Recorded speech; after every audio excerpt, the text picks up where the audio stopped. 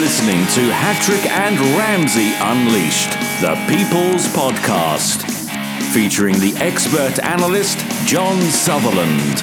We are here to rock the podcast world.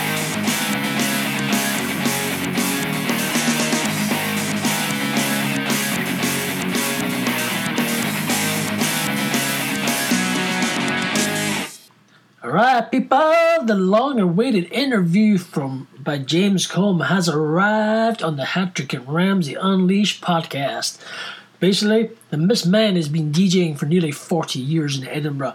He has done all different genres of music. He's DJed in many clubs in Edinburgh. So, some of them have changed names since he started in 1972. So, here's the man himself, James Combe, on the Hattrick and Ramsey Unleashed podcast, baby.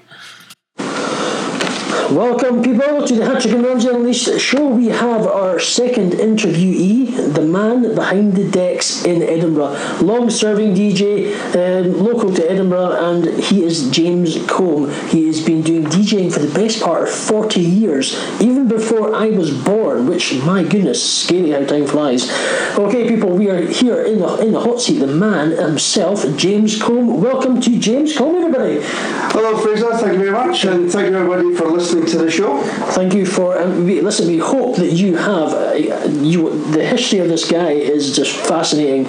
To all our Sexy Beach listeners out there, to all the people listening to this, you will have fun listening to this. The man behind the decks, the man who stands up week in, week out in a salsa place, pumping out the tunes for everybody to dance to. This is the best. This will fascinate you. So let's just get started because it's going to be interesting, right, listeners? Well, thank you again for volunteering. Thank you. That's no problem. No problem. This is well, basically, let's start off. 1972. You left school. Yeah, I was at Tynecastle Senior Secondary, and I'd actually got O-levels, and I had a decision to try and stay on to take my A-levels, but with my personal circumstances, my father had died when I was 9.5, and my mother, was finding it difficult for me to carry on continuing at school. So at that time, you used to have apprenticeships. So the decision I had to make was, it was made for me. I couldn't actually stay on at school. So I left school, but I actually joined the army. They had the apprenticeship at the Royal Corps of Signals, Army Apprentice College in Harrogate. How old were you when you left school? 16. 16, okay. So that was 1972. So I went down to Harrogate, and I did it was meant to be a 3-year apprenticeship. Right. But it was actually ended up where they condensed it, same curriculum, but they condensed it down to 2.5 years. Okay. So I left Harrogate in May 1975. And then I went to my first real posting, which was 1st Division Royal Corps of Signals, and that was based in a little village in Verden, which was between Hamburg and Bremen in the northwest of Germany. Wow. So what did you, because of this apprenticeship, was it kind of, that's what made you want to go into the army, or kind of because it's... Well... was it just because you had to do it? No, to be honest, I felt that my mother was quite protective of me because of, obviously, when my father died at an early age. Yeah. So I felt she was smothering me, tried to tell me almost in that, I wasn't saying a mummy's boy, right? But I just felt I needed that breathing space. Okay. So what I did was I went to the army, say with Signals, and I still sent back a weekly allowance as if I was staying at home, giving her a rent. That's good. So in that sense, I thought I was being a good son. But what was interesting about going to Harrogate, that's where it sparked the real interest in music. Okay. Because when you went to Harrogate, you were in 8-man rooms. And each little room was almost like a little mini flat, if you know what I mean. You had your own private space. And it was like a melting pot, because what happened was there was one guy I can remember in the corner. He was into, because they were talking about the early 70s, so he was into progressive music. Okay. So you had things like Jethro Tull, Yes, Free, Genesis, Uriah Heep. Some of your listeners might be too young to remember these names, but at that time, the progressive scene was big. So there was one guy in progressive music, there was one guy in the corner in the Tamil Motown, There's another guy who's into soul, but we're talking about Stax Funk, which is slightly different from the Motown. Okay. Then there was another guy who's into country music. Okay. There's another guy into rock music, so he was into his Led Zeppelins, his Status Quo, you know, his Black Sabbath, you know, that sort of thing. And then another guy was into general music. And myself, I just became like a musical sponge. Right. So I just listened to all this music. I didn't put any judgment on it. I had open ears, open mind, and I thought, and that's the thing about music. That's what I love about music that sparked that interest is, to me, there's nothing stronger than the power of music, the emotion it can evoke. You know yourself, sometimes you can hear a song and it'll take you back like a time machine. Exactly. You know, you can actually smell, you can remember being there, all the colours, everything that's happening at that time. And that's what about music that really opened up. It was just like, right, I'm going to go on a journey. In the 70s as well, you didn't have the internet, you know, and you were force-fed in a way. Still now with the music, if you listen to Radio 1, you have your musical playlist that's on a rotation, so you tend to get I wouldn't say brainwashed, but subtly it's like drip feeding all the time. It's so, like Radio 4 these days. A lot of it's repeated in the sense, and a lot of the songs that are. Yeah, you'll hear it over the course of the day. If you have the radio on all day, you'll hear the same songs popping up at quite frequent intervals. Yeah. Okay, so people don't realise it's subliminal. It's in the back of your mind. It's a bit like when you go to a club. Yeah. You hear the last song the DJ plays. How many times you go down the street singing the last song you hear? Exactly. You know what I mean? It sticks in your mind. Exactly. So that was it. And then like I say, when I went to Germany, with the Royal Corps of Signals, you got the rank on your arm to give you the money for the knowledge you had in your head. Okay. So when you immediately leave training, you've got one stripe, so you're Lance Corporal. Okay. After 1 year in training, you automatically get your second stripe. So in the Corporal's Mess, when at the age of 19 and a half, I was just coming up from my birth, I would have been 20 in 1976. So I was just 19 and 3/4. We're talking 1976 now. The guy that used to be the regular DJ in the Corporal's Mess was leaving. So there was about 200 corporals in the unit. And we were in this room and he said, Corporal Wilson's going to leave. We're looking for somebody to, take over. And believe it or not, people that might know me that's listening to this might think, well, you're not that shy now. But then I was still quite introvert inside. And to this day, Fraser, I don't know what made me put my hand up and say, I'll do it. Because it wasn't until afterwards realisation kicked in. I thought, what have I let myself into here? Now, my good mate, Gary, I said to him, right, we're going to do like a smashy nicey. We're going to double team. So we'll support each other and we'll play off each other. Because we had a good sense of humour at the time. Monty Python was big in the 70s, so we were very Monty Python, so we had that sort of zany sense of humour. So we brought that to the DJing. And what happened was, because of that shyness, I looked on the DJ booth as being like a stage. So as I walked through the door, I closed that door behind me, I took on this persona. And then in the 70s, it was all about having the partner on the microphone. So I used to tune into Radio 1 and listen to Emperor Roscoe and Kenny Everett, who were on the radio then. That's a long time ago. And I used to use, for want of a better expression, I used to nick some of their parts. So for example, Roscoe, he was real American on the radio, and it was, make your liver quiver, put a little cut in your stride, a little pride in your stride on the dance floor. So that's where it took off. And we were doing the Corporal's Mess disco. And then we were getting so good at it that we decided we would buy our own little mobile disco. And there was 4 squadrons in the unit. And we went around rotation. We get people getting us booking, can you come to our squadron night? So that's where, and then obviously 70s disco was just coming in. So disco and general music, that was my initial genre of music that I played at DJ. So did you find while you sort of adapting this sort of kind of character as a sort of smashy nicey type thing, did you find that brought you into a bit more confidence as you're doing more DJing? Yeah, it did. More out of maybe your sort of shyness, your shell, or did you find it really gave you a sort of boost as you went on? Yeah, it did. I mean, to where I am now, I don't think I I can distinguish between the DJ character and me as James Cole. Right. You know, the two of them are really now emerged as one. But yeah, I did feel that I suppose it's a bit like an actor. Mm-hmm. An actor goes on stage, takes on the persona of the character. Exactly. Yeah. You know, I mean, how many times have you heard about people like Peter Sellers, Spike Milligan, and all that, when they're away from the stage, they've got a dark side.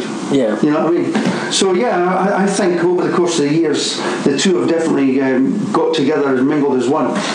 Okay, so basically from 1976, in June 1978, you left the army and moved back to Edinburgh and worked for Ferrantes. For those who don't know what Ferrantes are, Ferrantes have been around for a long, long time. Even my grandpa Barn worked for Ferrantes, the one just at Ferry Road, along the road from where we are now, and is now called, what's it called? It's a space agency. It's a crucial roundabout. In Edinburgh, if you're basically sort of west, sort of kind of northwest, sort of north part of Edinburgh. It used to be called went to GEC. Marconi took over. GEC Marconi took over Ferrantes, and that was like the death knell for Ferrantes, because it's like anything when somebody takes over, they consolidate. Yeah, exactly. You know, but I was based in Ferrantes at Robertson Avenue. Okay. I was at Robertson Avenue. Yeah. So you could always tell when the traffic was busy when Ferrantes obviously came out at 4 o'clock in the day. That's right. Yeah. You couldn't move if Ferrantes were leaving. Because I used to think they stuck in traffic. But so you went to Ferrantes, and what did you sort of do at Ferrantes? What were your sort of... Well, because of my training with the Royal Corps of Signals, I was a radio relay technician with the Signals. Yeah. And I was working in test equipment and maintenance. Sure. So, for example, you had the moving map display on the Tornado planes. Mm-hmm. Now, the instruments that were calibrated that moving map display for the sighting systems, mm-hmm. we calibrated the instruments that calibrated them. Wow. You know, so that was basically it. We calibrated all the equipment to make sure that it was all, you know, spot on. So these guys flying these Tornadoes, you know, the moving map displays, everything was accurate. So with that being your sort of daily job, and obviously your main income, when did you start sort of getting your first gig as a DJ? What got you as your... Well, because obviously I'd grown the love of it, you know, being in the army. I lived at the top of the Royal Mile at the Lawn Market, the Upper Bow. I went back to live with my mum. Mm-hmm. And obviously we're right in the centre, so where we were at the top of Johnson Terrace where the Highland Toll booth is, okay. You've got a little Upper Bow going down to Victoria Street. Yeah. And in Victoria Street, there's a club there now which is called Espionage. Okay. But before it was Espionage, it used to be called, many years ago, it started off originally actually as Nicky Tam's, which was like a live folk music institution. To our listeners out there, for the ones who are maybe feeling a bit nostalgic and maybe remember a lot of these clubs in your heyday, if you're some of our listeners who are more will realise what these clubs are and the changing of the names, and you maybe can remember the times that you were in these places, and maybe James was DJing at the time. So here goes. It's carry on. So, okay. So now Nicky Tam's. Yeah. So Nicky Tam's changed to what was called the Place. Mm-hmm. It was the Place, the Ultra Disco. That was what was called the Place, the Ultra Disco. Mm-hmm. And like you say, if you know the format of the Espionage, it's over like 4 floors. Yeah. Right. Mm-hmm. Now, we're now talking about 1978. So Saturday Night Fever had just kicked off big time, and. There was 2 DJs. Now there was Ozzy C, who was a black guy, African guy from Gambia, and there was another guy, I can't remember his surname, but it was Tony. He had such silver white hair. Mm-hmm. But the main thing about the Ultra Disco, the Place, was it actually had the illuminated floor like in Saturday Night Fever. Cool. So I had that floor, and that was a talking point. You've got to go along to the Place. You know, now because it was literally a minute's walk from my house at the Upper Bow, that became my regular haunt. So when I was going in, you had in the main disco area, there was 2 floors. There was the main floor with the illuminated floor with Tony, which was like your general pop, disco stuff. So we're talking the late 70s. So you're talking about like Gloria Gaynor, I Will Survive, Stephanie Mills, Never Knew Love Letters Before, late 70s. And downstairs we had what was called the Soul Cellar, which was real hardcore black dance music, you know, and Ozzy obviously was there. Now because I was into my music, I used to keep going up and asking for these requests, and it's like even now as a DJ, if you get somebody coming up all the time asking for a specific song, you're thinking, well, this guy knows his music, it's not something that's generally heard. Yeah. So through that, I built up a friendship with him, talking to him, and he asked me what my history was, and I told him, oh, I was DJing in Germany, and he said, well, how would you like to join the team here? So that's how I got the foot in the door at the place. Mm-hmm. So that was right about 1978, 1979, and I DJed at the place until 1983, 84. And obviously, and then we're talking late 70s, so because it was over 2 floors, Tony left, Ozzy went upstairs to become the general DJ, and I took over downstairs. Okay. Now the downstairs used to sort of, on the weekends sometimes it'd be open 2 floors. Through the week it was open for functions like birthday parties, engagements, and you know what type of music you're getting. You got general music. Did you find between, obviously maybe stating the obvious question, that from 1979 when you kicked off DJing to roughly to May 1984, did you find much in that day and age? Did the music change much? Or? Oh yeah, because your punk music. If you remember late 70s, the punk music really kicked off.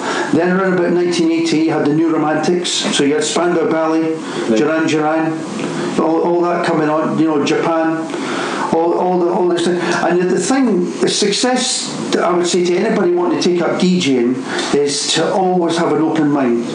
Don't compartmentalise yourself and just say this is. I mean, if you want nowadays, there's different genres you can specialise in making your genre. But I think what's given me my longevity is the fact that I've been able to, because I've got a love of music in general. I just go with the flow. Right. So for example, getting into the jazz funk scene in the late 70s, early 80s, so we'd have like real good people coming in wanting to hear good jazz funk music. Then we had the soul music, we had the funk nights, we had the disco nights. I mean, I've even done heavy metal nights where I've had Hell's Angels. You know what I mean? And what was weird about that, people might not remember, but there was a group called Rainbow. Okay.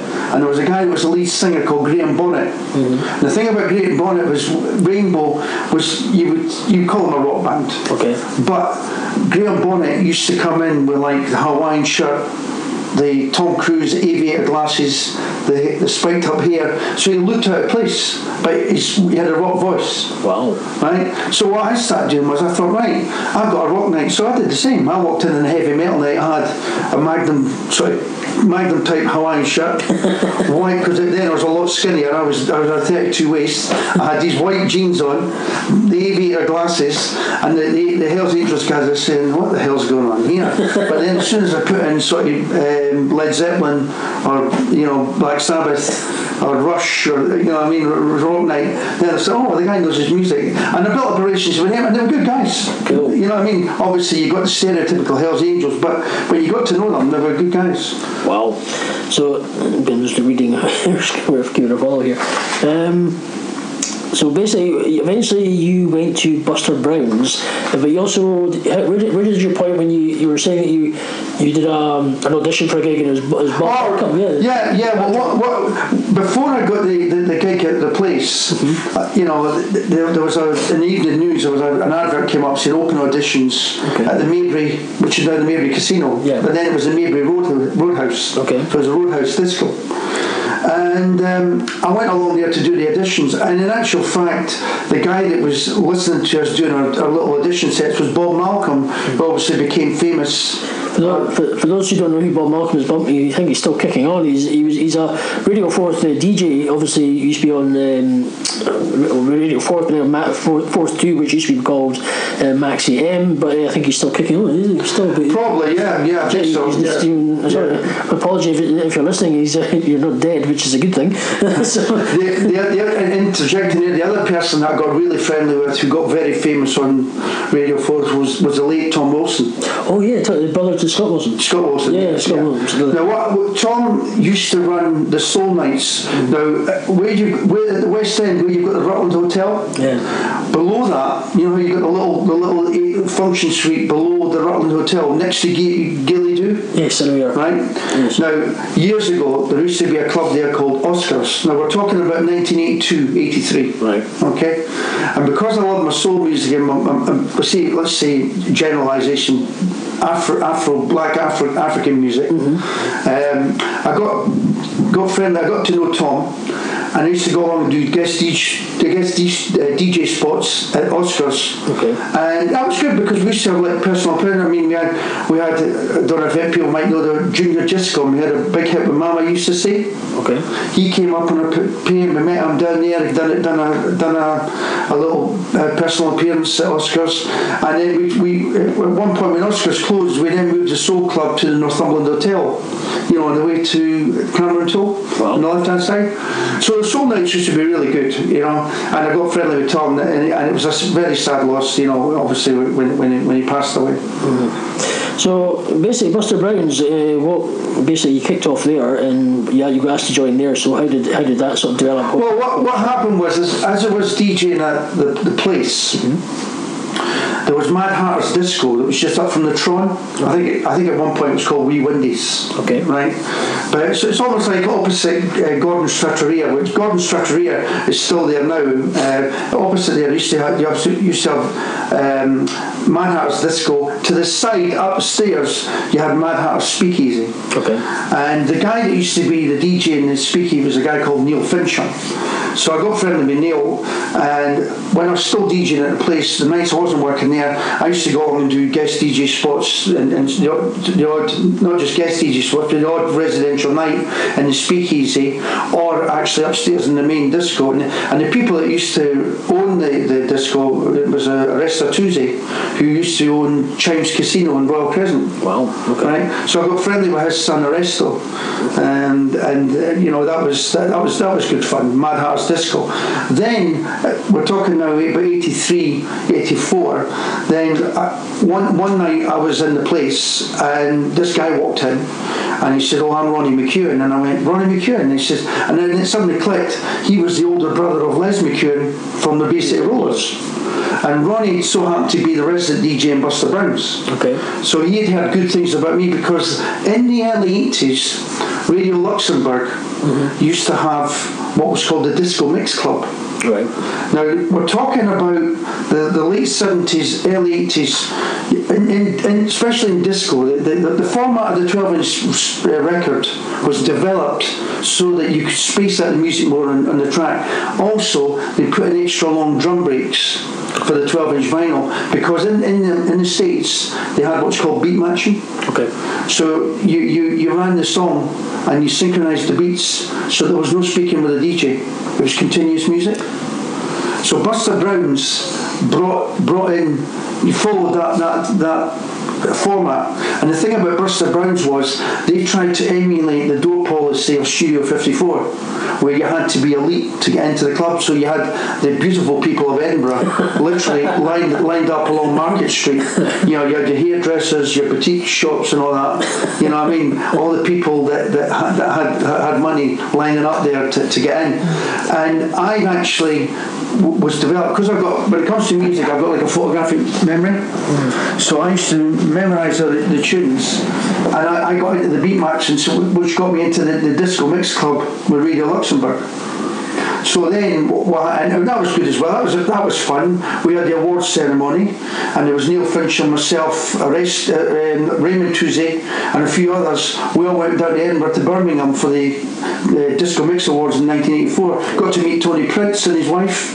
You know, Tony Prince was the royal ruler of Radio Luxembourg, the main DJ then in the 70s and 80s. So far, people, this is extremely fascinating stuff. It proves that, I mean, for the sake of, I was born in 1975. For the best part of, I was only 9 years old when this guy was in full swing of doing DJing and meeting all these fantastic, well-famous people. You met Edward Starr as well, 1984, of War fame. You know, War, what was he good for? Wow. Because what had happened was Edward had come over to live in England. I think if I remember, it was Nottingham. I think he resided in, and he was like trying to revive his career. So he was coming around doing PAs, and he did a PA in Mad Hatter's around about 1984. So you've got basically you from joining Buster Browns and obviously sort of with Ronnie McEwen, and obviously the guy from the Les McEwen, Bay State Rollers.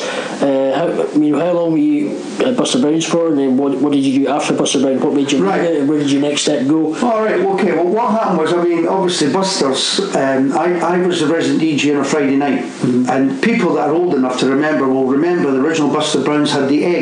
The DJ was in the egg, and the egg was sliced at a 45-degree angle at the front. So you were in this thing. You had your two SL 1200 Technic decks, your mixer, and you had your vinyl. It was vinyl in those days, not CDs.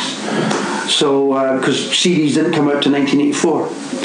And that's another story, because I actually got involved with the other record shop. So CDs came out in 1984? 1984 was when CDs came out. But the first CD in 1990 or something? No, 1984. There's an offset in that story there, because what happened was I was buying my vinyl at the other record shop. Now, the other record shop used to be around at St Mary's Street. Okay. And then they moved round to the Royal Mile.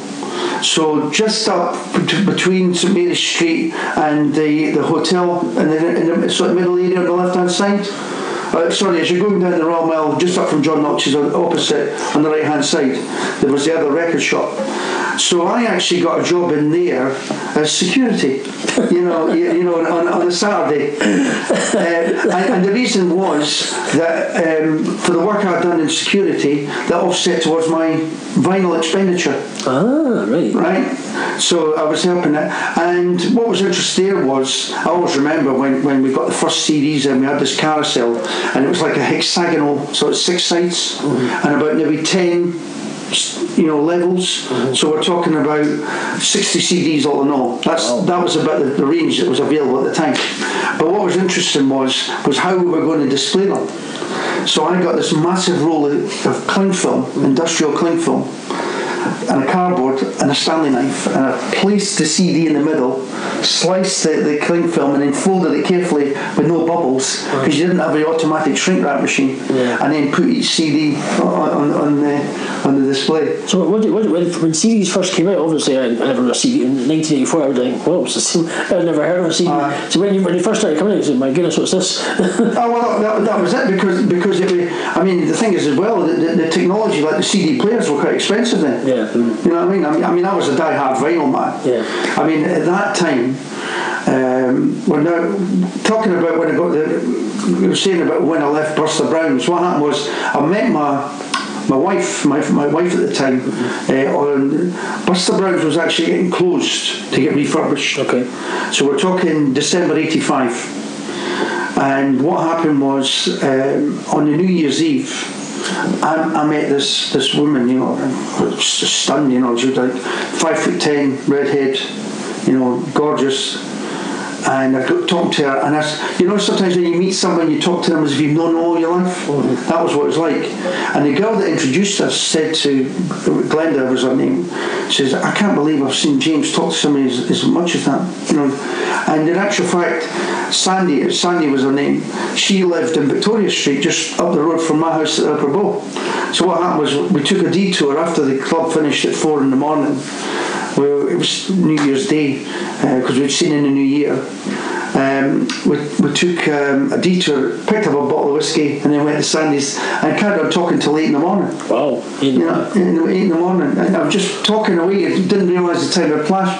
And then I married her in October '86. Mm-hmm. Now, she worked in John Lewis, and what was happening there was, we were like ships that passed the night. I was 4 nights DJing, she was working full time.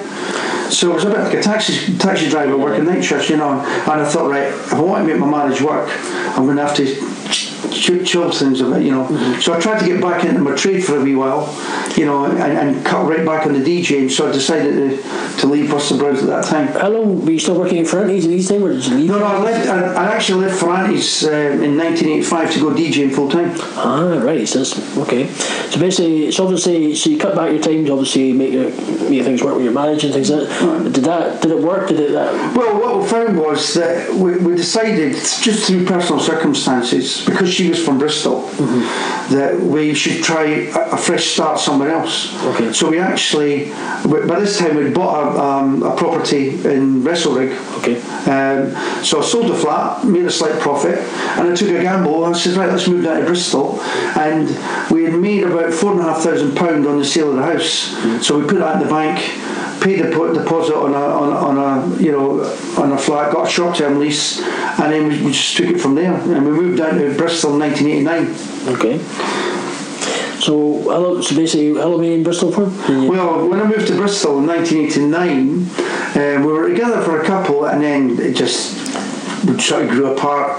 And I mean, I still friendly with her to this day. I mean, she's still living in Bristol, but I didn't want any acrimony. Right. So we parted as friends in 1994. Okay. Right, so I was together with her until 1994, and then this is where it gets quite interesting. Was I decided, because I parted sort of maybe around about her birthday was May, we parted around about her birthday in 94. I decided that I was going to come back to Edinburgh on holiday, August 94, which is festival time. Yeah. So the guy, if you harken back to what I was talking earlier, Ozzy C, who was the DJ at the place, but this time he had left the place and set up his own club. He'd ran his own reggae club, Marley's Reggae Club, and he'd formed the Mambo Club, which now had been residential at the Cavendish at Toll Cross in the function suite next to the main disco. Okay. So I popped in to see him. I said, hello, stranger. And he went, oh man, he says, where have you been? I said, I've been in Bristol. He says, I need somebody with your knowledge, music on the scene. I said, well, what do you want me to play? He says, well, anything. He says, you've got your African music. Because all this time, I've been buying all this music, and I've developed a love for African music and what we now call world music. So when you were in Bristol, what did you do there for that? What did you work as? Did you just do DJing? What happened was I started off working for a phone company and fixing fax machines, believe it or not. Wow. Right? Okay, there are still fax machines on the go now, but there's a company called Betacom Phone Mend. And they were just based on the outskirts of Bristol. Then what happened there was Alan Sugar, Amstrad, took over Betacom Phone Men, consolidated, moved everybody to Romford, Essex, and I was out of job. Oh dear. But when we had originally had redundancies, when it was Betacom Phone Men, the guys who had left there went to P&O vending services. So, when you're on like the motorway, you get like the coffee machines and the curly whirly food chocolate bars. Yes. So that's what P&O vending done. They got taken over by Granada vending, because then they got Granada services. So I got a job there, and when I walked in for the interview, the guy said, when can you start? That was my interview. I said, what? He says, we've heard so much good things about your technical ability. The guys, he says, I don't need to interview you. He says, when can you start? I said, as soon as possible. So that's what I done. So you would have, like, working on the curly whirl machine or the coffee machine, you would make a machine to a spec. So somebody might want 2 soups, 1 coffee, 2 teas, and then you have the one-wheel drive, and you have what's called CNC, which is computer numeric control, so that if you program the computer, it'll turn the one wheel so many seconds, which allows through the coffee for the strength. So for example, if you want it extra strong, the wheel will turn a wee bit longer to let more coffee through, likewise with the sugar. So that's what it's called. It's called CNC, computer numeric control. So I programmed all these little computers, and I built the actual machine, put in the canisters, like say if you wanted fizzy drinks, that sort of thing. Wow. So now you know people, now you know how the inside of a vending machine works. So when you go get your coffee, you go, this coffee's crap. Good grief, right? That's it. So now you know. So basically you came back up for the festival in Edinburgh. Yeah, and I saw him, and he said to me, he said, what are you doing these days? And I said, I'm in Bristol. So he said, I'd love it if you were back here. I said, so I made a deal with him. I said, I'll tell you what then. I said, I'll come back 1995, I'll come back for the festival, and I'll do some DJing for you. So I brought some, but obviously by that time now we're talking CDs. I'd actually sold, I had to sell my vinyl collection because it got too big. Wow. I had about, this is where it gets fun, I had 15,000 albums. 15,000, wow. And 200,000 singles. That's a lot of vinyl. And I had about 7,000 12-inch singles, 7,000 12-inch singles, 200,000 7-inch singles, and like I say, 15,000 albums. And at one point I had to get builders in to reinforce the floor because I had a wall, literally a wall. That was just a wall, floor to ceiling, about 25 feet long, in this hallway. It was just vinyl. Wow. So when it comes to DJing, right, how did you? I mean, obviously, with all these albums, how did you pick your music for that night? How did you sort of I'll take this, and this? Well, I mean, obviously, a lot of it is in my catalogue. I mean, I'm talking about my collection. Then I've got a friend, Alan, who used to be DJing in the other record shop on a Saturday, doing promotional material. And Alan was actually the DJ at Murrayfield Ice Rink. Oh, okay. So I did a cut, and he worked for Ferrantes as well. He used to work out at Dalkeith. No, it's a tell lie. He was. Where was he? He was one of the. Yeah, it was Dalkeith. It was a Ferrantes. I think it was at Dalkeith. Yeah, I'm sure it was. But yeah, he was the resident DJ at the Murrayfield Ice Rink. Okay. And his vinyl collection was even bigger than mine. You know, he had a spare room in his house in Pennycook where when you opened the bedroom door, it was what was meant to be a bedroom. When you opened the bedroom door, do you remember the little plastic LP cases you used to get, yes, Fraser?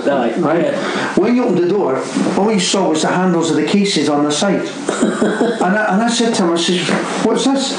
And what he had done was he had started to put one in the corner, built it along the floor, up to the ceiling, and slowly worked his way back to the front door. And I said, that's just ridiculous. It's in there doing nothing. But then again, I was the same. You know, a lot of your stuff, I mean, I'm here now in Granton. I've got a unit down in Granton Square, which is for storage for my CDs and that. Wow. I mean, I've got CDs in the hallway there, which is what I call my working collection. But I've got thousands of CDs in the storage unit in Granton Square. Oh, how often do you go down there and dig them out, or do you? Yeah, they're just there. You're just there. It's part of the collection. I've got OCD. You know what I mean? OCD of CDs. Yeah. Yeah. Literally. Yeah. It's a compulsion. You know what I mean? Yeah. I mean, even now, the way circumstances are in Edinburgh, I'm maybe not DJing as much, but I'm still buying new music. I mean, I've just bought about 20 odd albums in the last week. 20 odd albums, wow. That's brilliant. Okay, so looking since obviously it was 1995, since you pretty much got back to Edinburgh, you started DJing again. Well, what happened was I came back on that year for the holiday. Just for the holiday, right? Okay. Right? And the 4 weeks was a blast. But I mean, the festival's buzzing, the city's buzzing. Yeah. So in a sense, it's a bit artificial because you've got a lot of transient population going through but the main thing was, I thought, it really felt right. I've got to get back at this on a regular basis. So I said to Ozzy, it gave you the bug. It gave me that buzz again. So I said, it's always there, I just needed to reignited. So I said, right. I said, what can you offer me? So he said, 4 nights a week. I said, okay. So that was it. I went back to Bristol, sold my flat, and I moved back, and I came back to Edinburgh in 1996. Okay. So from 1986, where did you kick off from there? Well, when I came back, I actually was working in the place. I was working in the Mambo Club with Ozzy 4 nights a week, and that was doing R&B, soul, hip hop, reggae, African, and Latin. Okay, so by developing into, so obviously that kicked by Latin, that kicked off your kind of career now to where you are sort of now in the Latin industry. Well, since I'd left Edinburgh, there have been a few clubs that have come on the scene, like Club Latino and Mi Salsa. Okay. You know, because when I was playing the odd Latin track back in the late 70s, I was dropping them in as like on a mix, because remember I was talking about the continuous mix? Yeah, sure. So there would be like a disco track on, and I would think, right, let's put some bongos in from Candido in there. Let's put some music from Tito Puente, Ray Barretto. You know, I was just dropping these samples in. So when did I suppose now obviously for what James is mainly a sort of a salsa DJ now, but when did the sort of salsa scene really kick off in Edinburgh? When did you start seeing it develop? Well, general kind of stuff that's around now. Well, at the time we're talking about 96. So around about 97, you had the Buena Vista Social Club. Okay. Right, which was a phenomenon that was devised by Ry Cooder, because Ry Cooder went to Cuba, and he had this idea of bringing together these old musicians to let people experience the music of Cuba with Cuban son. There was actually in that initial recording session, there was three albums recorded at the Egrams Studios in Cuba. There was a Buena Vista Social Club. There was presenting the Buena Vista All Stars, if I remember right, and there was another one introducing Ruben Gonzalez. And Ruben Gonzalez at the time, I think he was something like 84-year-old. Wow. Oh no, Ruben was maybe in his late 70s. You had Compay Segundo, who was like 84. You had Ibram Ferrer, and you had Omar Portondo and Cacao on the bass. There was all these marvellous Cuban musicians. So what happened there was, on the strength of that song, and that album, that Buena Vista Social Club album, was released on World Circuit Records. Okay. And that just took off. That really took off, and people, started getting more. It was getting more exposure. So people were then getting into hearing the music more often. And then you had your pop coming in, like your Ricky Martins, your Enrique Iglesias. So people were getting more into Latin music. Now, because I had been DJing at the Mambo Club with the Latin music in that, we're now up to about 1998. And what happened there was, this guy called Chick Medley came over and he said to me, look, we're opening up a new bar in Morrison Street. It's going to be Cuban orientated. I said, what's it called? He said, it's going to be called Cuba Norte. I said, all right. I says, do you want me to come in audition? And he said, no. He said, I just want to know if you want to be part of the team, the DJ team. No. I said, yeah, sure. So I remember the opening night was fantastic. We had Duncan and Shannon through from Glasgow done the opening night. There was Simon Hodge, who ran Cool Latino, was there. I was there. I wasn't DJing, we were just there. There was just the DJ doing the opening night was Shannon and Duncan. And at that time in Cuba Norte, we had a marvellous DJ rota. We actually had a rota. So each DJ, you could get a flavour of their take on Latin music. You weren't getting pigeonholed, just hearing the same DJ playing the same music, more or less all the time.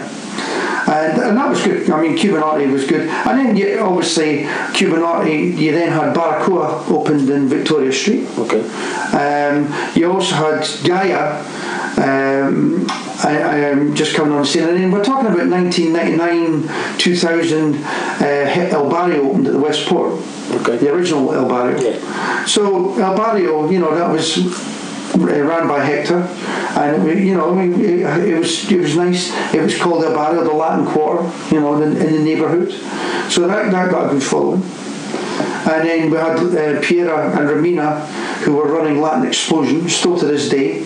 But Latin Explosion used to be in the top floor in the Mambo Club. Okay. And I always remember it was quite funny because through talking about 1998, there was another interesting development. I used to buy my CDs at the Virgin Megastore, and I went in one day, and the girl said to me, "Manager wants to see you." I said, "What about?" She said, "Well, just go and have a word with him." And I said, "What, you want to see me with that sort of knowledge?" He said, No. He said, "I think it would be good news." I said, "What is it?" He says, "You come in here and you ask for all this music, and this staff haven't got a clue." He says, "You actually take over the keyboard and type in the search because they don't know how to spell it." He says, "How would you like a job in the store?" I said, "Doing what?" He said, "Well, because of your age, you'll have a good knowledge of easy listening." He said, "But we'd like you to obviously run the world music section, and because you love your jazz," he said, "the jazz, the blues, and the country." So I was responsible for the country, the blues, the jazz, the easy listening, and the world music. That was my responsibility. And I was there from the Virgin Megastore from 1998 to 2007. Wow, a long time. So obviously were you full time there, or were you just doing? No, full time. Full time. And you sometimes do your DJing at the same time. I still done it. What happened was I used to have a late start in the Virgin Megastore. Okay. So I'd finish, I'd be at a late start, close up the shop, Then you go straight to DJ. And then I didn't. I'm one of means people I'm lucky, Fraser. I don't need much sleep. Okay. You know. So Give yourself batteries. keep going. So how did you? Obviously, you were DJing Cuba Norte at the time. So when did you leave Cuba Norte? Where did you go from there? So. Well, at the same time as Cuba Norte, we're now moving on to around about 2000. Okay. Okay. So if I remember right, I was still involved with Cuba Norte at that time. Mm-hmm. But there's developments where there was Keith Miller, who now is DJ at Harry's Bar. Okay. Keith Miller and a guy called Keith Denny, who originally was from Glasgow. Mm-hmm. So was Keith Miller, in fact, at that time. But we decided to start a Friday night, called it Salsa Friday at the Merlin. Okay. So the Merlin's been running now. Let's see, the Friday night. I think it's coming up for like 12 years now. Wow. Right. We also started running the Salsa Sunday, but the Salsa Sunday started after, you'll probably remember this, Salsa Romantica. Yes. At Eagle. Yes. Opposite the Omni Centre. Now that was a guy called Paul Homke that ran that. Yeah. And Paul used to have once a month Salsa Romantica, and I was one of the DJs, resident DJ, along with Nana Fernandez and George Donoghue before he was Dr. Salsa. Okay. Now there's an interesting story there, because what happened was when I was in the Virgin Megastore, there was one Saturday, it's about 6 of my mind. This guy came up, and you had the header boards for the CDs, and there was a Latin artist called Wayne Gorbea, and he just brought out his first UK album. Now you have to understand, normally the selection of music that's available for anybody as a DJ, you'd have to buy imports, but now and again you get the odd gem that's a UK release. So this was a cracking album, Cugle El Gusto, and it was Wayne Gorbea. And I had the header board, and this guy came up with the header board and says, "Have you got this artist?" I says, "Great choice." I says, "Your timing's wrong, though, we just sold out." But I says, "I'll tell you what I'll do. Where do you live?" He says, "Oh, I live in Glasgow." I says, "I'll phone Buchanan Street." So I phoned Buchanan Street. They had a copy in stock. Wow. I got him to put it aside. I said, "What's your name?" He says, "Oh, it's Keith Denny." And that was where I met Keith. So we got talking, and he said, "Oh," he says, "I'm a DJ in Havana, in Hope Street in Glasgow." I said, "All right." He said, who do you DJ with?" He says, "Oh, a guy called Alexis and another guy called George Donoghue." I said, "All right." I said, "And are you been doing it?" She said, "No, I'm not doing it that long." And this is about 2000. This was 2000. And I remember the week after that I was at Latin Explosion, and I got a call to come down to the front door. She says, "There's a guy here with some CDs wanting to speak to you." And it was George Donoghue. He'd come through from Glasgow, and he had his little case. At that time we only had one little case. And I said, "All right." He said, "I'm a friend of Keith Denny's." I said, "All right." He says, "I wonder if we could have come and have a shot." I thought, well, just made the effort, why not? So we got him up, we got him on the decks, and I always remember there was Simon Hodge, Nano Fernandez and myself standing next, and at the time there was a group from Colombia called Sonora Caracelis. It was massive. Everybody was playing Caracelis. So George put on Caracelis, and he was all excited behind the DJ booth, doing all the gesticulations. And we looked at each other and we said, "What do you think?" He says, "Yeah, he's got potential." And of course he's now Dr. Salsa. He's a mainstay living in Leeds, mainstay in the Leeds, and he comes up and does a Salsa Congress. Wow, fantastic. So I'm just looking at my notes here. We're basically done Cuba Norte, done that, done Keith Miller, and you started on the Merlin. So you did a lot of DJing at Medina. Well, what happened there with Medina? That's an interesting story as well. You were there for a long time. I ran the Monday night at Medina for 11 years, 11 and 3/4 months, 11 years and 9 months, 10 months, 11 years, 10 months at Medina, and we'd been at Pona Nana. And how that got started, there was a great teacher called Fiona Blair, and she was teaching this class, and the guy that was the manager of Medina was called Lewis, and it so happened that his mum was doing dance classes with Fiona. And the Monday night, they were looking for something to do on a Monday night, because Monday night's not normally a very busy night of the week. And Lewis had said to his mum, "I'm racking my brains, I'm trying to think." She said, "Why don't you have a salsa night?" He says, "Well, I've never thought of that. What could you say?" She said, "Well, I'll tell you what, I'll have a word with my teacher, Fiona. So I got a call from Fiona saying, look, there's a possibility of a Monday night salsa night starting. They want me to be the teacher, but I can't do it, but they want me to recommend a DJ, and I thought of you straight away. So I went and had a word with Lewis. He said, yeah, okay, and we came to an arrangement. And initially, we were searching for teachers, and there was a guy called Peter, who was tall skinny guy. Peter, he's no longer teaching, but he was initially done it for a few weeks. And we tried it at various teachers in the circuit, and eventually Janice Wardlaw became the resident teacher, and Janice now teaches at Harry's Bar on a Wednesday. So I think Janice was there for sort of like 7 years. Okay. So I was going to say, when did you leave Cubanorte? How did you eventually? Just obviously it changed hands, different DJing, and when did you? Well, obviously the transition of. Well, there was in Cubanorte there was a transition from the DJ rota to all of a sudden over so many months you found you weren't getting asked to DJ as much. Right.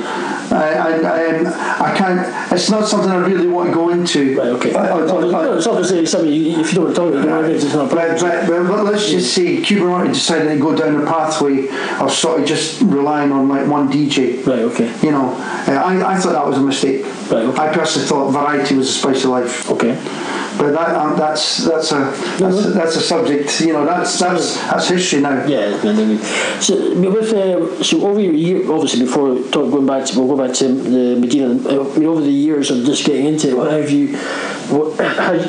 with the salsa? Okay, maybe just going forward a bit and then we'll backtrack. With the sort of general salsa scene now in Edinburgh, since it started into present day, what's your verdict on it? Is it being sort of? Is it? I was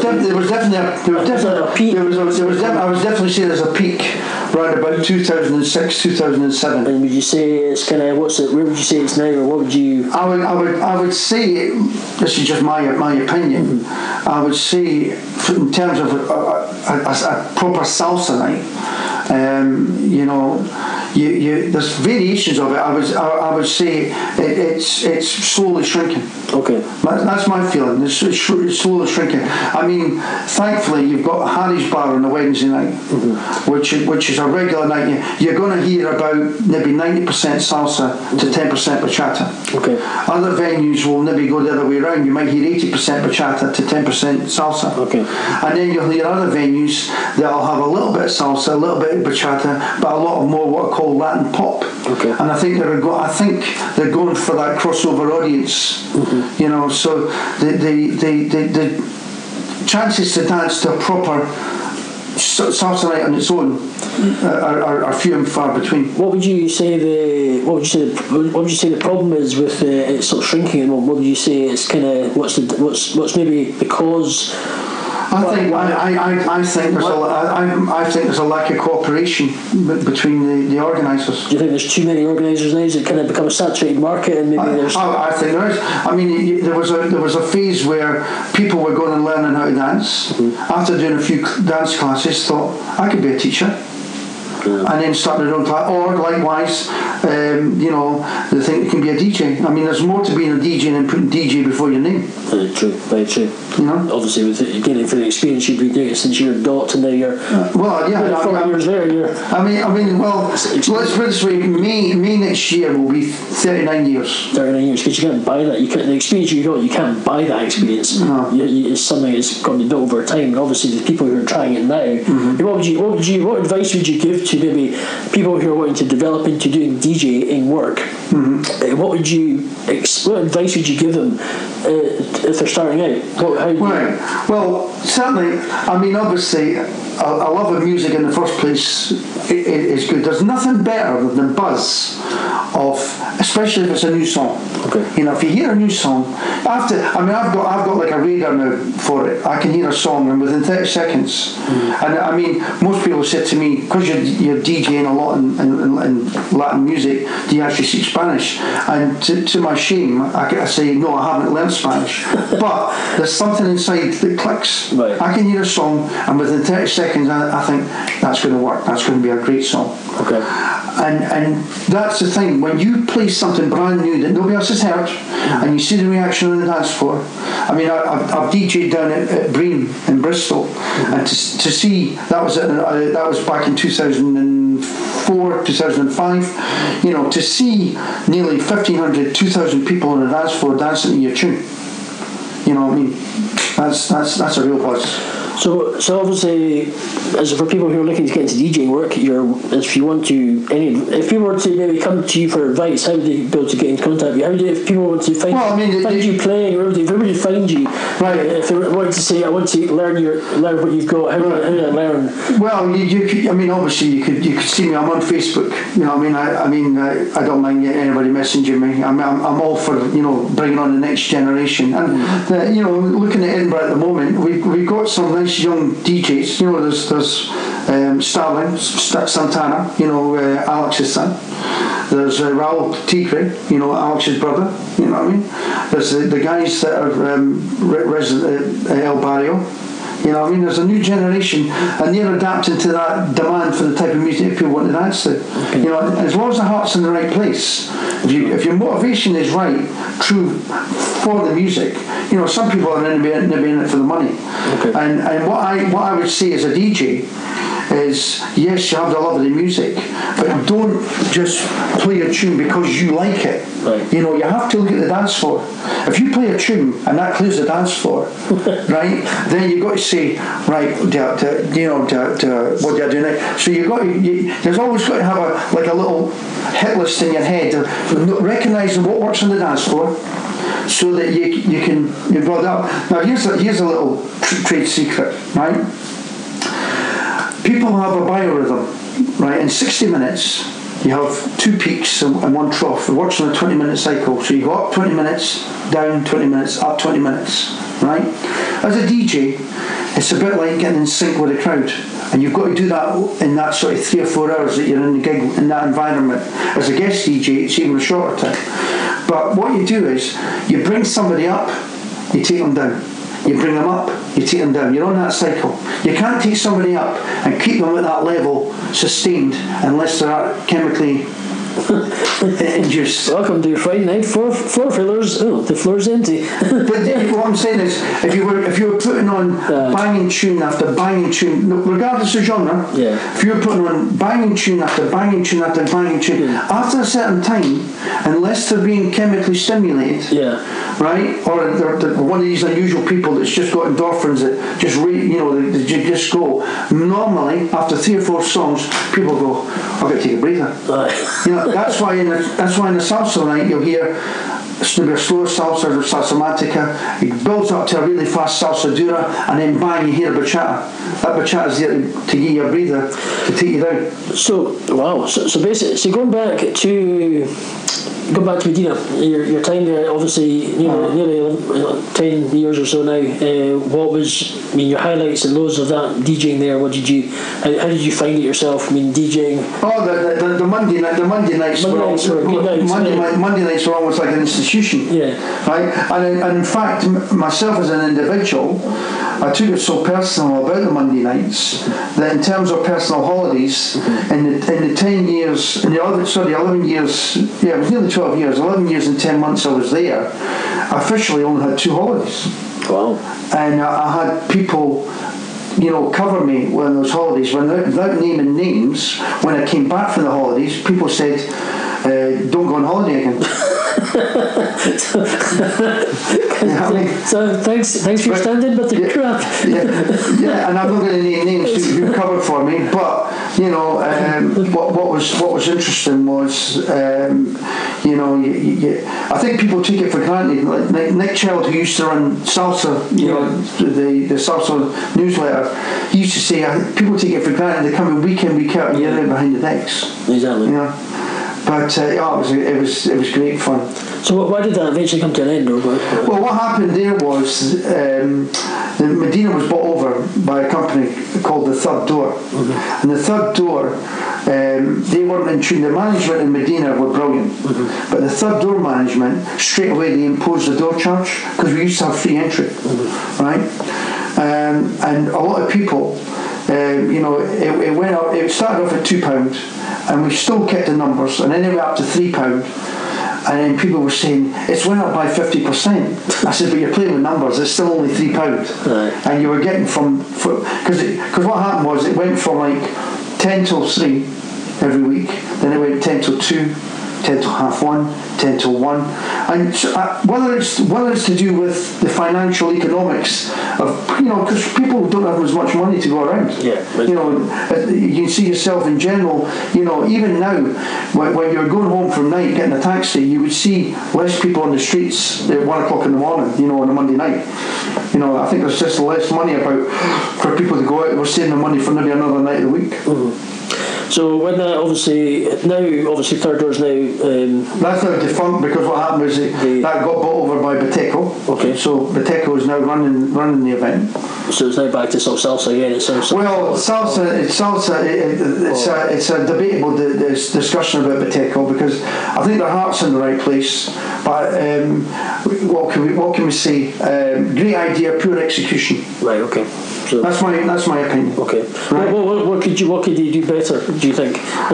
Well, I mean, their take on it is they're going for that crossover audience again. Okay. Right. So they've got 2 floors.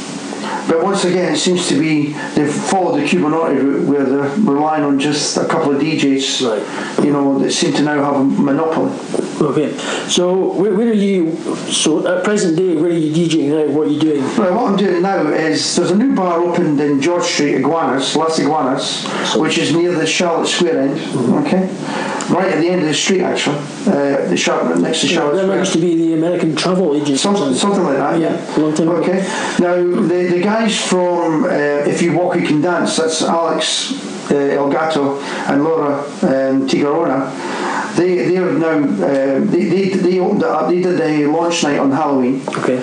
And during the Saturdays in December, they're going to have a Latin party night. And those guys, they're well known from the Wash Bar on the Sunday, and they've also got a connection with El Barrio. So they've got a good following. So it's a good base. Mm-hmm. It's a bit like Latasca. I think it's going to have to bed in, because with Latasca that was run at Charlotte Square, we had diners on a Saturday. Mm-hmm. And the Friday we had to wait till they finished dining to move the tables to create a dance floor. So I think it's a learning process just now with Iguanas, but it's got potential, really got potential. What do you think Edinburgh? What do you think Edinburgh lacks? Do you think it's not the best place for venues for these kind of things, or do you think it's good for venues or lacks venues? Well, probably the best venue for dance floor is Fiesta Latina in Teviot. They've got a wonderful wooden floor. Right. Once again, I would like to see with Teviot probably a bit more variety in the DJ, in a sort of DJ rota. Okay. Because it's the same people that are like linked. That seem to have this monopoly that are, and what's this is my take on it. What I find interesting is that a teacher, if somebody goes to learn salsa. It's just my take on it. Some people are very protective. They'll only want you to go to their class. They won't want to expose you to maybe another teacher or hear another DJ. You know what I mean? So there's this sort of protecting your own little empire mentality that it would be great if that was, we got more of a community. To me, basically, I look on salsa as a dysfunctional family. Okay, so it's not. What would you to get salsa peaking again? Mm-hmm. What would you recommend, or what would your opinion be on that to help get it back to where it maybe once was? Well, I would like to see all the organisers try and have a meeting. Yeah. And be an honest and open meeting. Mm-hmm. And sit around the table and thrash it out, because I don't think it's for the good of it. Because if you look at the dance community, and then you see how many people are fighting for that share of the pie, especially when they're on the same night. Exactly. On a Sunday night, you've got a new night at Constitution Street. Mm-hmm. You've got the Wash Bar that's established 4 years, and then you had another somebody try to set up a Sunday night.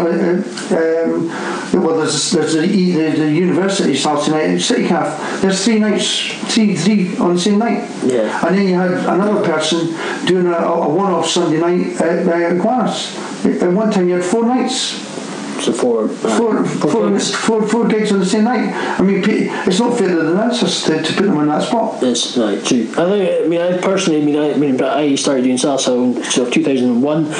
I'm very average, to say the least. I look at people and they're and people look at me and think, crap. Yes, I know that, because I wouldn't say I'm that good, because there's a lot of dancers who can dance extremely well, probably to your sort of Strictly Come Dancing stage. I don't know if that's good or bad, but you can you know what's good or bad, because you've been around the scene for long.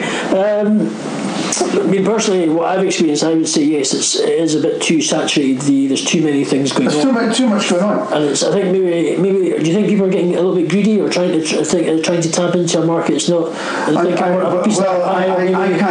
That would involve me having an insight into their mind. But I do. Once again, it's only my take. Yeah. I do think sometimes that there's too many classes. You know, because there's all these people learning these classes, and you say, well, what are you learning them for? Because, you know, what is people's motivation for getting into dancing? Is it to treat it like a social event and meet new friends? Is it to treat it like a night class? Mm-hmm. You know, in the old days, people used to get into dancing so they could get taken onto the social dancing scene, and the teachers used to encourage people to go out socially dancing. Mm-hmm. You know, but people used to sort of come on leaps and bounds in the social dancing. Mm-hmm. But if you're looking on somebody coming in, week out as a source of financial revenue, do you really want them to advance so you lose that £5 a week off them?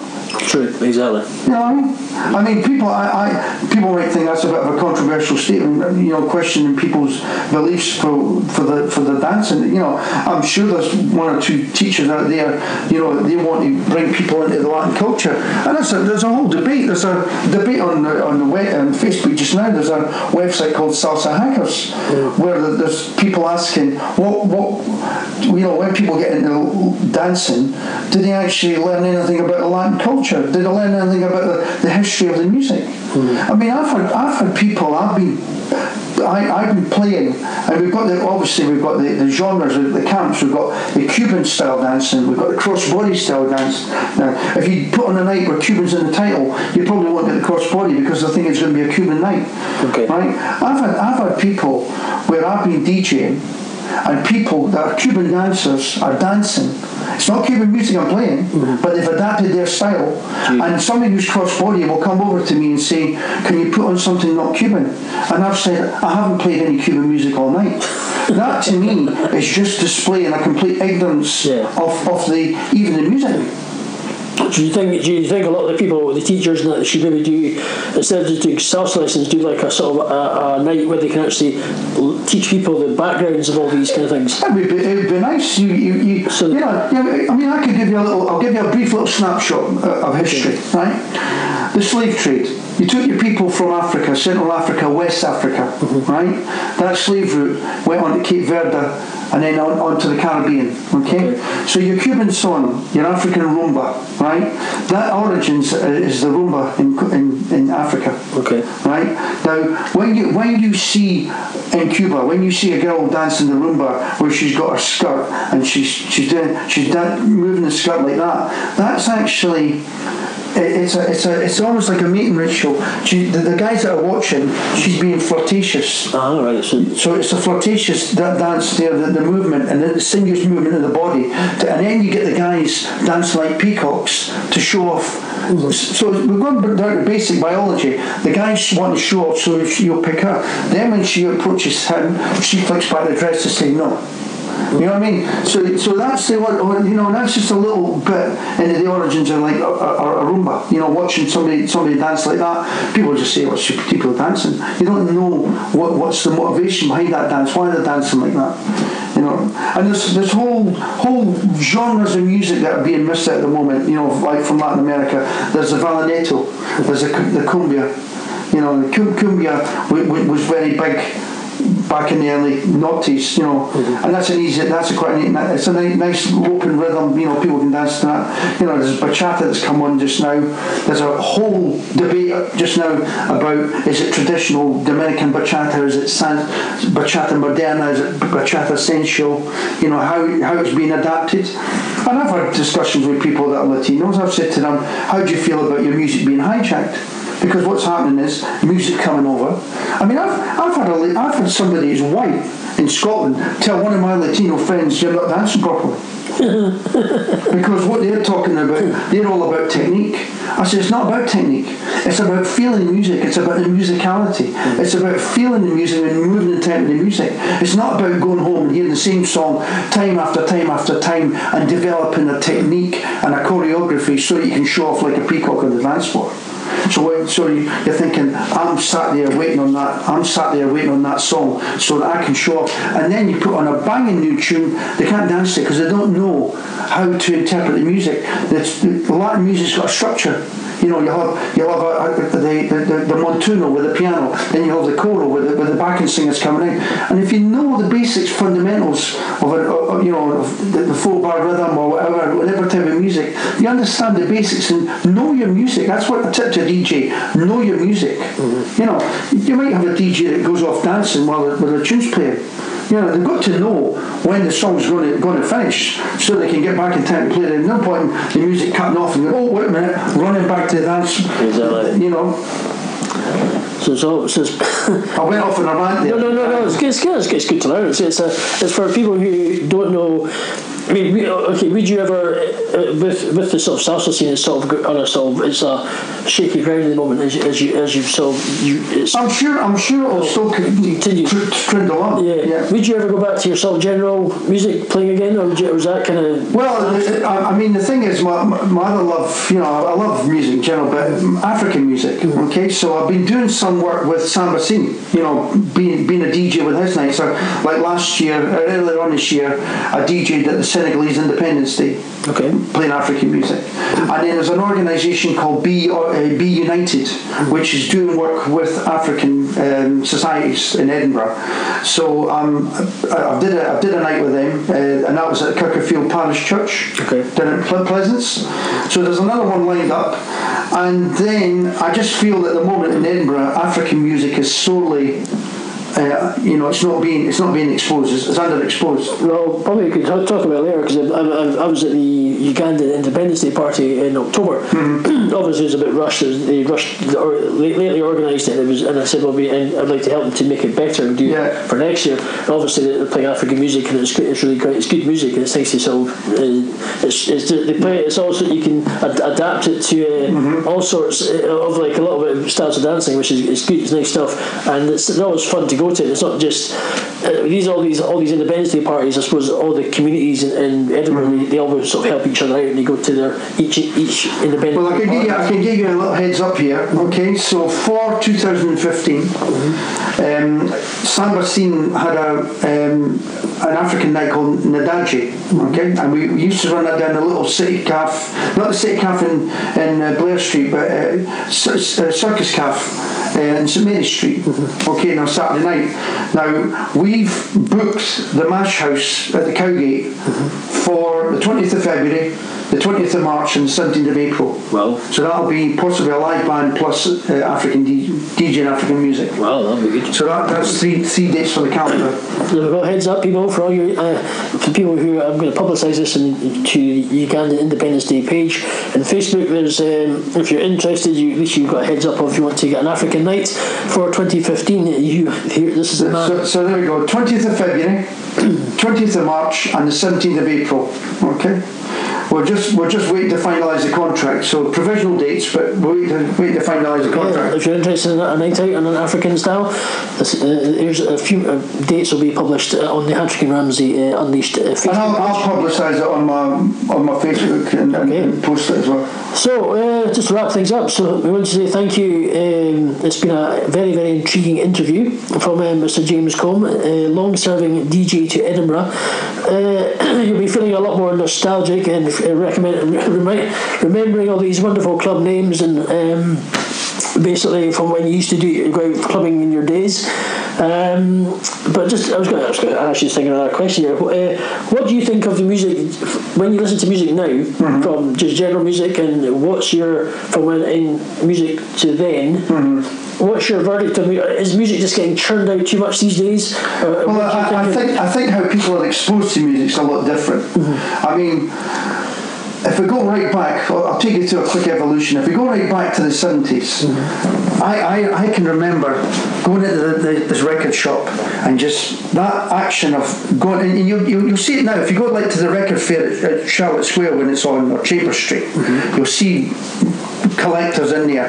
That buzz of just going through the racks of vinyl, and it'd be like a plastic cover, and you pull it out, and you look. That's why, in a sense, with CDs, they now have like some of them have the little mini LP covers. Like Led Zeppelin done that. They brought out the whole back catalogue, and they were like little mini LPs.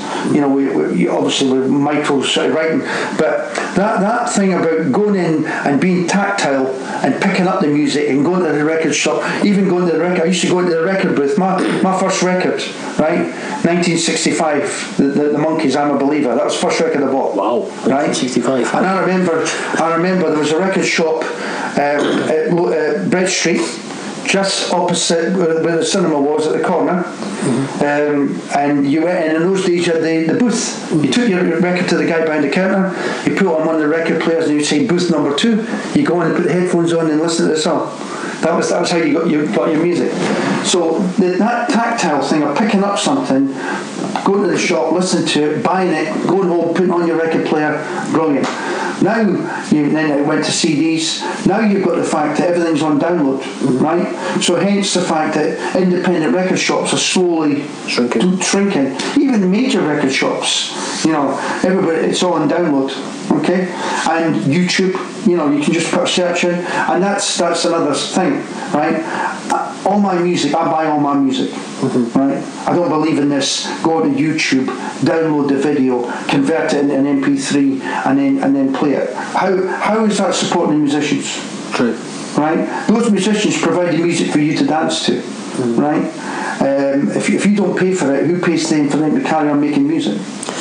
What's your verdict on, say, obviously, what's your verdict on like shows like the X Factor these days? Obviously, they're turning out stars and bringing out, it's been going for over 10 years now. What's your verdict on these kind of shows? Well, in a sense, I still feel I'm old school. I still think you should work your dues. I mean, fair play to the kids that want to put themselves forward, but they have to realise the music industry is a tough business. They're going to get chewed up and spat out. Now, you only got to look, you're saying there over 10 years, just look at who's actually lasted the pace. They want to lose, right? If somebody said to me, who's still in the doing well in the music business from the X Factor? Ollie Murs never won it, but he's done JLS. You know what I mean? They never won it, but. Yeah. What do you think of Alexandra Burke? She sort of went to her peak and then she's kind of fizzled out. Yeah, you don't hear about her? She's sort of more in game shows and things like that. That kind of thing. So, what do you think? Have you been watching? Do you follow it at all? I've not watched the X Factor for the last 3 years. For me personally, I watched it sort of last year. I didn't watch it the year before. I mean, you seem to be getting some of the stars. Like there's Ella Henderson seems to be coming. She's quite. Is it Sam Smith? Sam Smith. There's quite a few guys that are sort of coming through. Even though they didn't get close to winning, they were actually went out early, but they seem to have developed. They seem to.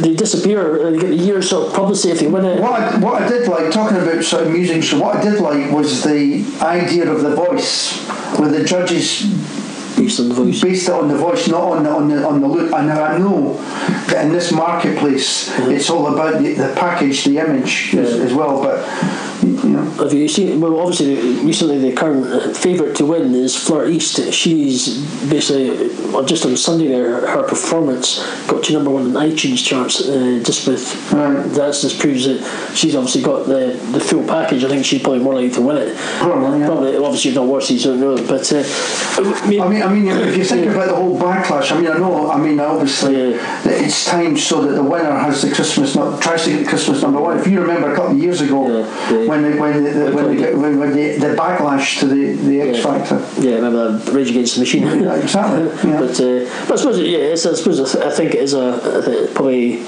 I'll tell you what I've done recently myself. I've got a couple of Latin friends. They're musicians. There's a guy called Dorrance Lanza. He's from Colombia. He's based in London. Plays the vibes. So it's in the old school style of like Cal Tjader and Joe Cuba. Okay. And he's actually got a new album in the making. And he texts me. He says, "James, I'm trying to get the money together to finish my album." Mm-hmm. So I sent him a donation, £10. Mm-hmm. And I put a post on Facebook saying, "Look, this guy makes brilliant music. He's on his 5th album now. It's near completion. Here's his contact details. Please contact him." I mean, I the way he was wanting it was to buy his old album, which has been repackaged, which I already got. So I've got 2 copies of the same album. You know what I mean?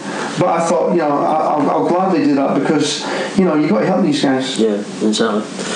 Well, I want to say thank you for the time. Thank you for people who see James week in, week out behind the decks, pumping out the music and making you have fun while he's sweating his ass off behind the decks. Well, I'll be at Boxing Day. I'll be at Merlin. Boxing Day Merlin, people. Next time you see him. And then Hogmanay, I'll be at Iguanas. Iguanas in Georgia. Okay. There's a possibility I may be at Iguanas maybe Saturday the 20th. I'm not sure. Okay. So future dates, if you want to hear James, you want to do a bit of salsa dancing, you want to learn some salsa, you want to listen just to the tunes that he's pumping out, go for it. But you'll hear salsa across the Latin spectrum. Okay. So you'll hear Cuban and you'll hear you'll get exposed to what I consider as the best going around at the moment. So basically, just to summarise, what would you say over your career of the best part of 39 years, nearly 40 years, what is your highlight? Well, there's probably been a couple of highlights. I've met 1 or 2 people at the beginning of their career. I mean,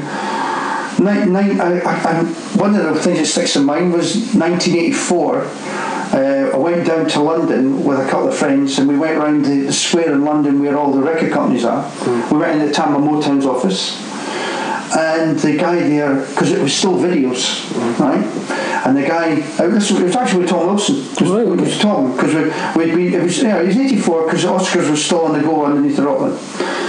And I always remember we went in, and the guy said, "Oh, Tom, blah blah blah." He said, "I've got some new videos that just come over from the States."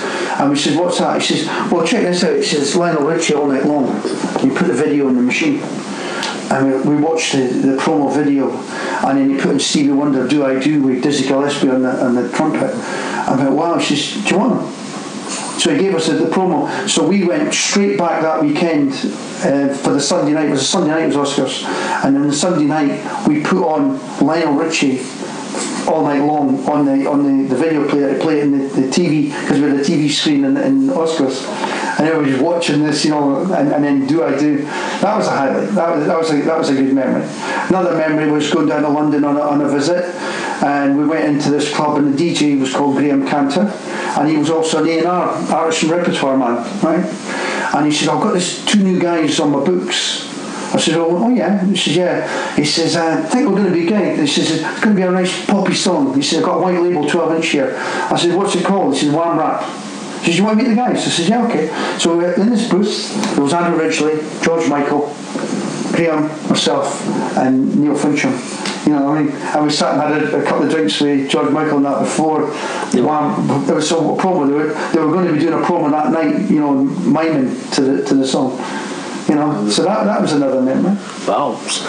Well, here's your insight, people, to the Hattrick and Ramsey Unleashed podcast show, the People's Podcast. We have just been interviewing James Combe, a long-time serving DJ to Edinburgh and from many genres, even before I was born. So I want to say thank you again for listening to this fantastic interview. Please come back. We'll have an up-and-coming interview soon. You'll see us on the Hattrick and Ramsey Unleashed Facebook page. Thank you again to James Combe and to the fantastic insight to music in the DJing scene in Edinburgh, and to his background to life and what he's been doing from the army, how he got started. It's been a fantastic time. So thanks again, people. We'll be back to another show. We'll be interviewing a hairdresser soon in the new year, finding all the insights of how to learn about hair. If you have hair, it's always a good thing, which I don't.